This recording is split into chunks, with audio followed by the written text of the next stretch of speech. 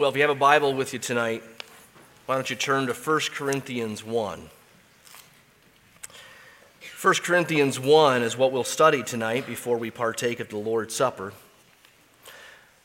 By way of preface, though, let me point out something we've been seeing in 1 Samuel and give you a slightly different take.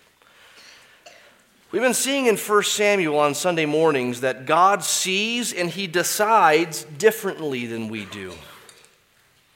In choosing David, we read in 1 Samuel 13, "The Lord has sought out a man after His own heart."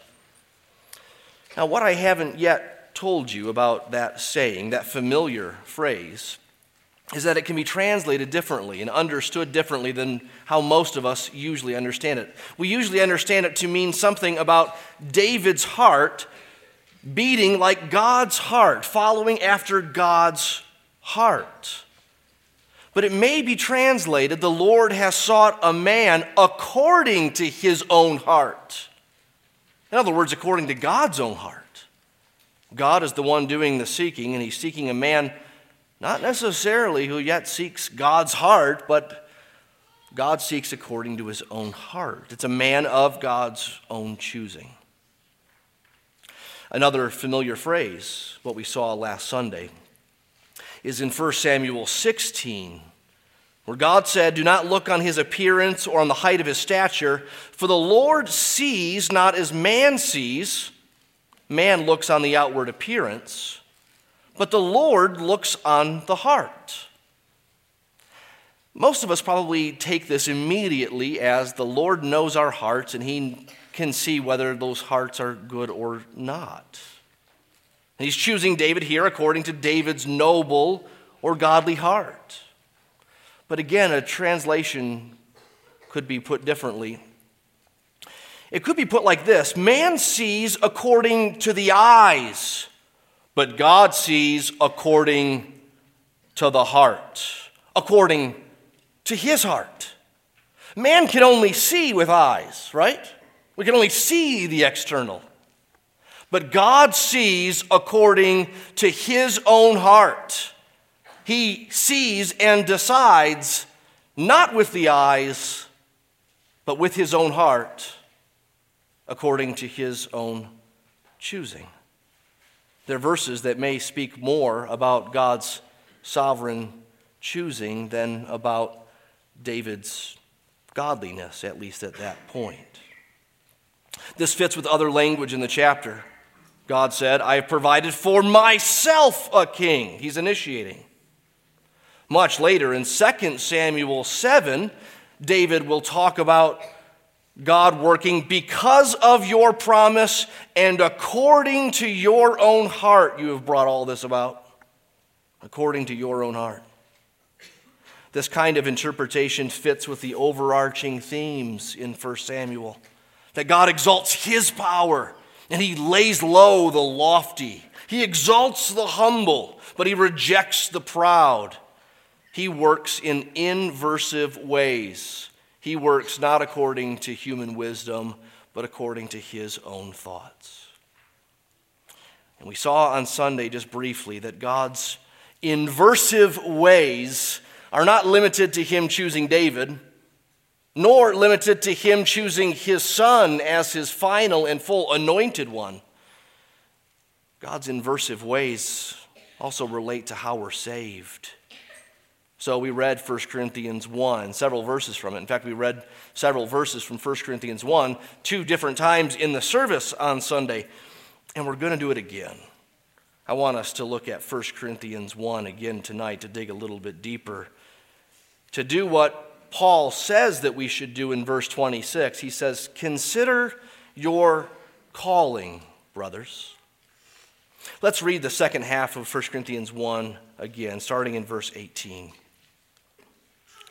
"For the word of the cross is folly to those who are perishing, but to us who are being saved, it is the power of God.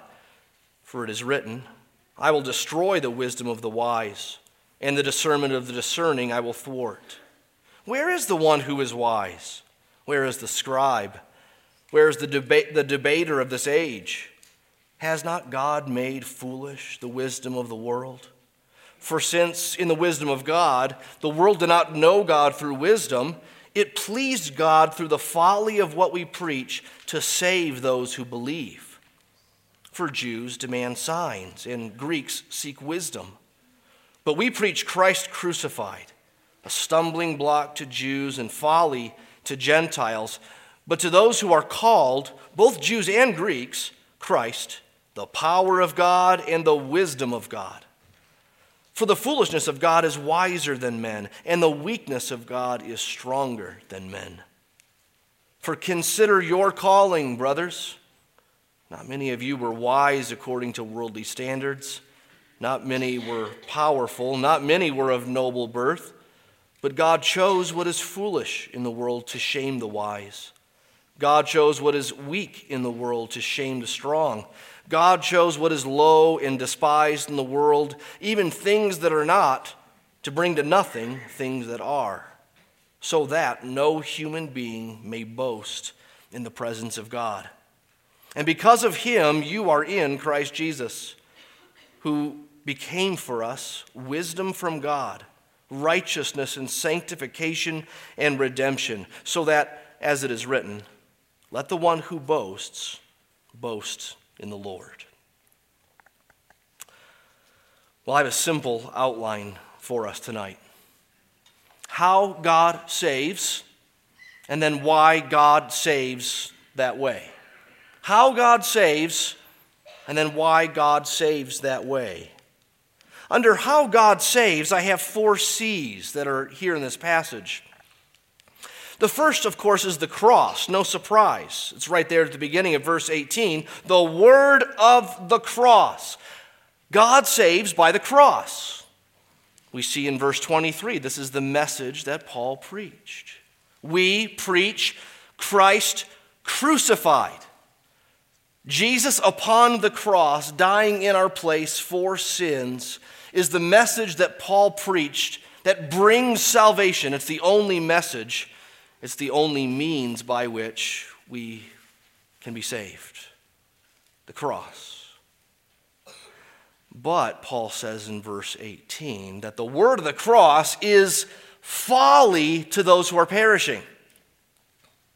Notice down in verse 22, contrary to the cross, it says Jews demand signs, miracles, proof. Not everyone who asked Jesus for a miracle in the Gospels was asking out of wrong motives. You can want to benefit from Jesus' miracles. You can want to glorify God for the power shown through miracles. But you can also ask Jesus for a miracle as if to test him, as if to put him on the stand and elevate self over him. Jews seek signs, kind of like a show us if you're really the one. Show us, we'll be impressed enough perhaps to then believe and perhaps follow you. If we demand signs like that, then notice in the next verse, verse 23, then Christ crucified is a stumbling block. If what you're looking for is a sign, then your Messiah upon the cross, killed unjustly by his enemies, that's something to stumble. You trip over that. You can't get past that. Paul says in verse 22, on the other hand, Greeks, Gentiles, they seek wisdom. Philosophers, and thought people, students in this day, Greeks were obsessed with ideas and debating, and scholars. They sought wisdom. And the more complicated and the more sophisticated, the better. That would be a message, a gospel message. It would be something to share with others, something to preach and teach, a piece of wisdom. They seek wisdom. Will Christ crucified cut the mustard for him? Well, no. Verse 23, that's folly to the Gentiles. Christ crucified is a stumbling block to some. They trip over it and can't get past it. Christ crucified is folly to others. It's ridiculous. It doesn't even need any more hearing. But, remember in verse 18, there's another category. To those who are being saved, the gospel, the word of the cross, the message of Christ crucified is the power of God. Not foolishness, but power. Not stumbling block, but power and salvation. How? How is it for them power? Well, that leads to the second C. How God saves. He saves to the cross. Secondly, he saves by calling. Calling. In verse 24, it says, to those who are called, whether they're Jew or Greek, Christ is the power of God and the wisdom of God. Calling produces some sort of translation. Same message, same object. Christ crucified. No longer foolishness and weakness, but wisdom and power. Why? They're called. You see in verse 26, it says also, for consider your calling, brothers. How were you called?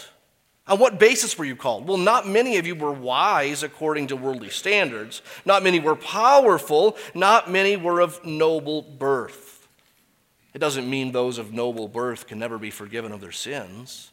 It doesn't mean those who are relatively wise can never grasp the gospel. But what it does mean is that these are not prerequisites for entering the kingdom. If you come to Jesus with these as part of your resume for entering the kingdom, you don't get it. You're not going in until you get this right. It's not according to wisdom. It's not according to power. It's not according to a noble birth. What does it mean when it says in Scripture that there's a calling or that some are called? There are actually a few different ways that Scripture uses this word called or calling.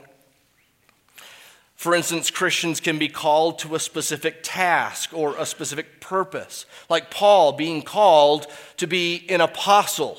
That's how 1 Corinthians began. Paul, an apostle, called to be an apostle by the Lord Jesus Christ.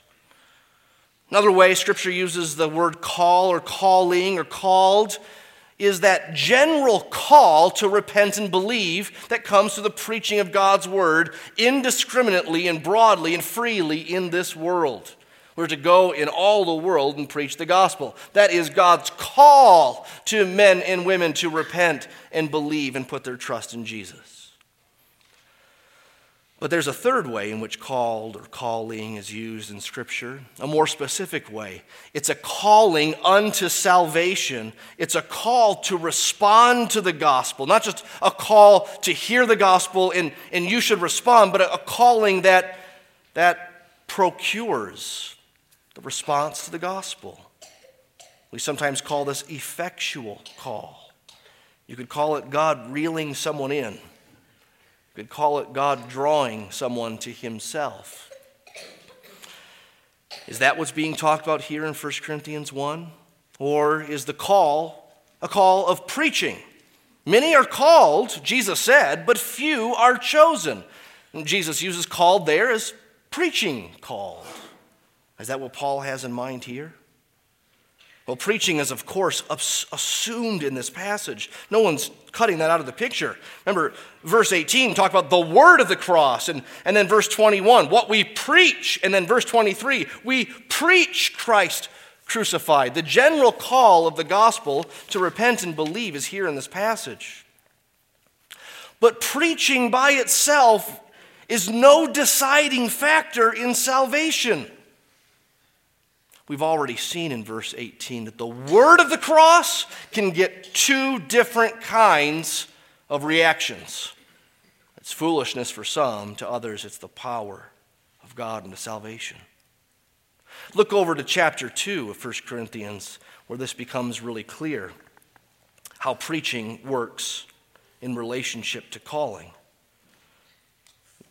Paul says in verse 1, when I came to you, brothers, I did not come proclaiming to you the testimony of God with lofty speech or wisdom. For I decided to know nothing among you except Jesus Christ and him crucified. And I was with you in weakness and in fear and in much trembling. And my speech and my message were not in plausible words of wisdom, but in demonstration of the Spirit and of power.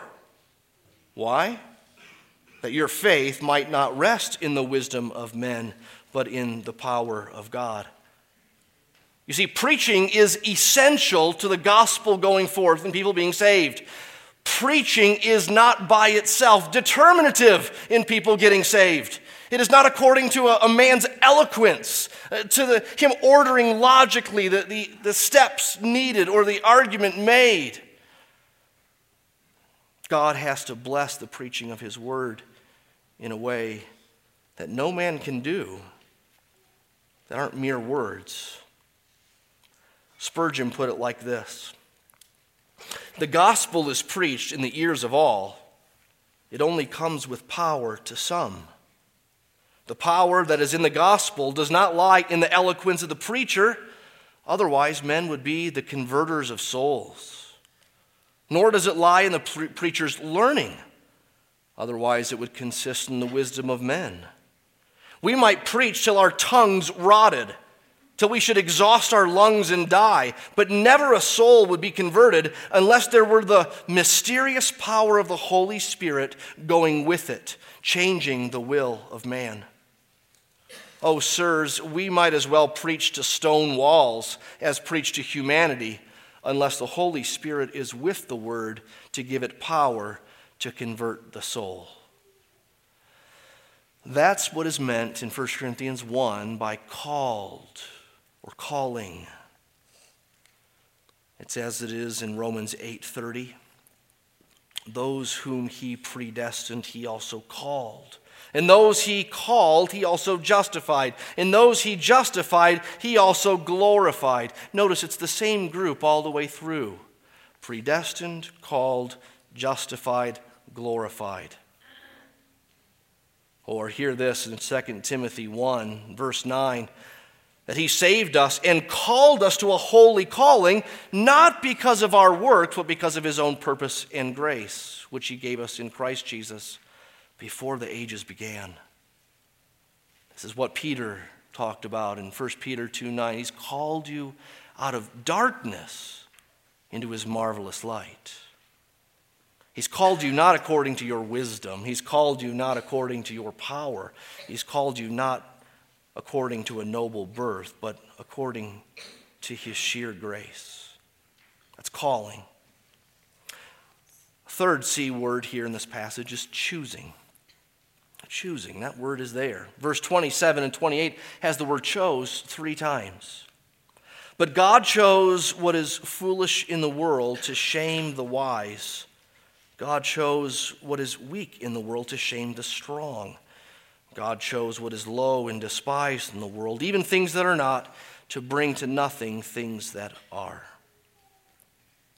What does it mean that God chose some?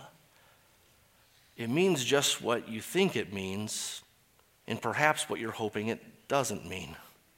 It means that God chooses.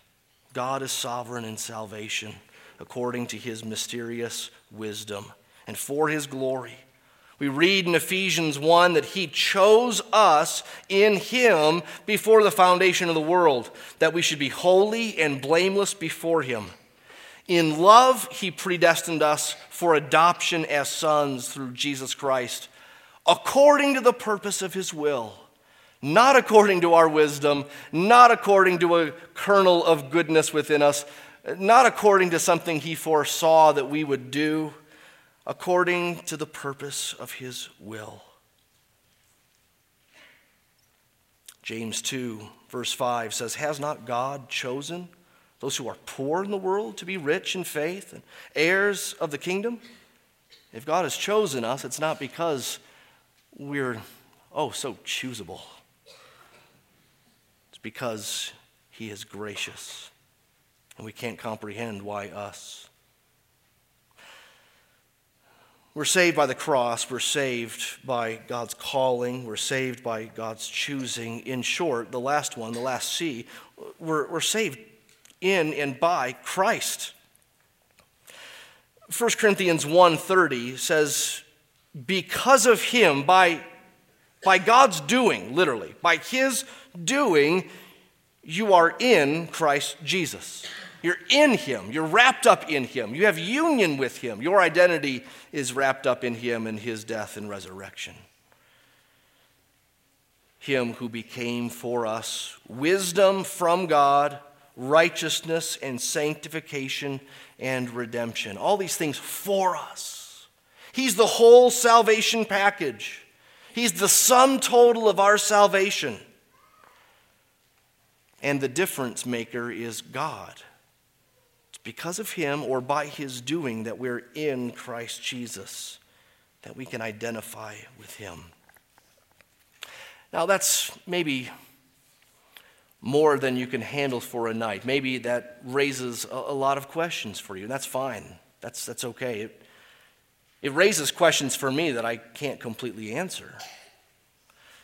Some questions can be answered, and that deserves further discussion, further study. And some questions can't be answered. They are attributed to God's mysterious ways, and we pray He'd give us faith to trust what His Word says and believe it. But that's generally speaking how God saves, according to 1 Corinthians 1. Now, why God saves that way? Why does God save that way? There are 4 reasons in this passage and a 5th bonus one that came before verse 18 that I want to point out to you. So what does this passage say about why God saves that way? Why would He do it that way and not another way? Well, first, in verse 21, it pleased God. It pleased Him. Again, this was part of His mysterious will. It pleased Him, and we don't know why. It pleased Him to go this way, to do it like this. It pleased Him. Secondly, why God saves this way? Look at verse 19. To destroy the wisdom of the wise. This is exactly what happened on the cross. The bad guys thought they got Jesus, and it was the plan all along. They thought they were putting Him to an end, and instead they were bringing sin to an end. They thought they were putting an end to the story, and we know it's just the beginning of the story. It's God's plan all along. God, in the cross, destroyed the wisdom of the wise. And He intends to show forth His power and His wisdom. That's why verse 24 talks about Christ being actually the power of God and the wisdom of God. It doesn't look like power and wisdom to have a naked man beaten, bloodied, and dying on a tree, mocked, spit upon, scourged, gasping for breath. That doesn't look like power and wisdom, but God was up to something, to destroy the wisdom of the wise and to exalt His power and wisdom. Christ is that power and wisdom to those who believe. Why God saves this way? A third reason, so that we would not boast in self. Verse 29 says that. There's the so that. It tells us this is a reason. So that no human being might boast in the presence of God. So that no one would have a basis by which to say, God, I thank you that I was smart enough to. I thank you that I had the opportunity to. I thank you that I had enough sense to. I thank you that my parents brought me to Sunday school when I was a kid. God, I thank you that I was sensitive enough to. My parents just taught me to be spiritually sensitive to things, and I thank you for that. No boasting before the Lord. God has a goal that no human being would boast in the presence of God. A fourth reason why God saves this way, the inverse of the third one, is so that we would boast in the Lord. We wouldn't brag on ourselves or put confidence in ourselves, but instead we'd brag on and put confidence in the Lord. Verse 31, quoting the Old Testament, said, "Let the one who boasts boast in the Lord." If there's any kind of boasting about salvation, let it be a boasting about the Lord and His doing. If there's any credit to be attributed here, let it be a credit attributed to the Lord. And let it not just be credit, but boasting, bragging, worship. That's his goal, that all boasting would be his. And lastly, why God saves this way. Here's another reason, not in the passage we've read so far, but something that came before it. God saves in this kind of way so that his people are humbly united under him. Humbly united. Look back to chapter 1. Here's the reason Paul launched into this whole discourse that we've been studying in 1 Corinthians 1, the second half. In 1 Corinthians 1 and verse 9, he says, God is faithful, by whom you were called into the fellowship of his Son. Fellowship with the Son, vertical, and fellowship with those who are in fellowship with the Son, horizontal. So verse 10, I appeal to you, brothers, by the name of our Lord Jesus Christ, that you all agree, and that there be no divisions among you. By that you be united in the same mind and the same judgment. For it's been reported to me by Chloe's people that there's quarreling among you, my brothers. What I mean is that each one of you says, I follow Paul, I follow Apollos, I follow Cephas, I follow Christ. Is Christ divided? You see, that lack of unity and that pride in the Corinthian church was one reason by which Paul launched into this thing about how you were saved, how they were saved. His whole point in bringing that up is to fix this problem of prideful disunity. He says, are you kidding? That doesn't gel with the way you were saved. You can't think, I'm on Team Peter and it's better than Team Apollos. And you can't trump it with, I'm on Team Jesus and he wins it all. Are you kidding? There are no teams here. You weren't wise. You weren't noble. You didn't come to him in your power, in your strength. In your own natural mind, you saw the cross as futile or a stumbling block. The only reason you saw it as power and wisdom is because God chose, because God called, because Christ died, because the gospel was preached and it came alive. That has humbling effects. At least it should. If you've ever heard anyone be proud about these doctrines, you've heard someone who might know them theoretically but hasn't understood them in their heart. This should have a profound humbling effect on us, and it should have a profound uniting effect on us. It also, outside this passage, teaches us confidence in salvation, security in our salvation. If God started it, he'll finish it. These doctrines also teach us confidence in the preaching of God's word.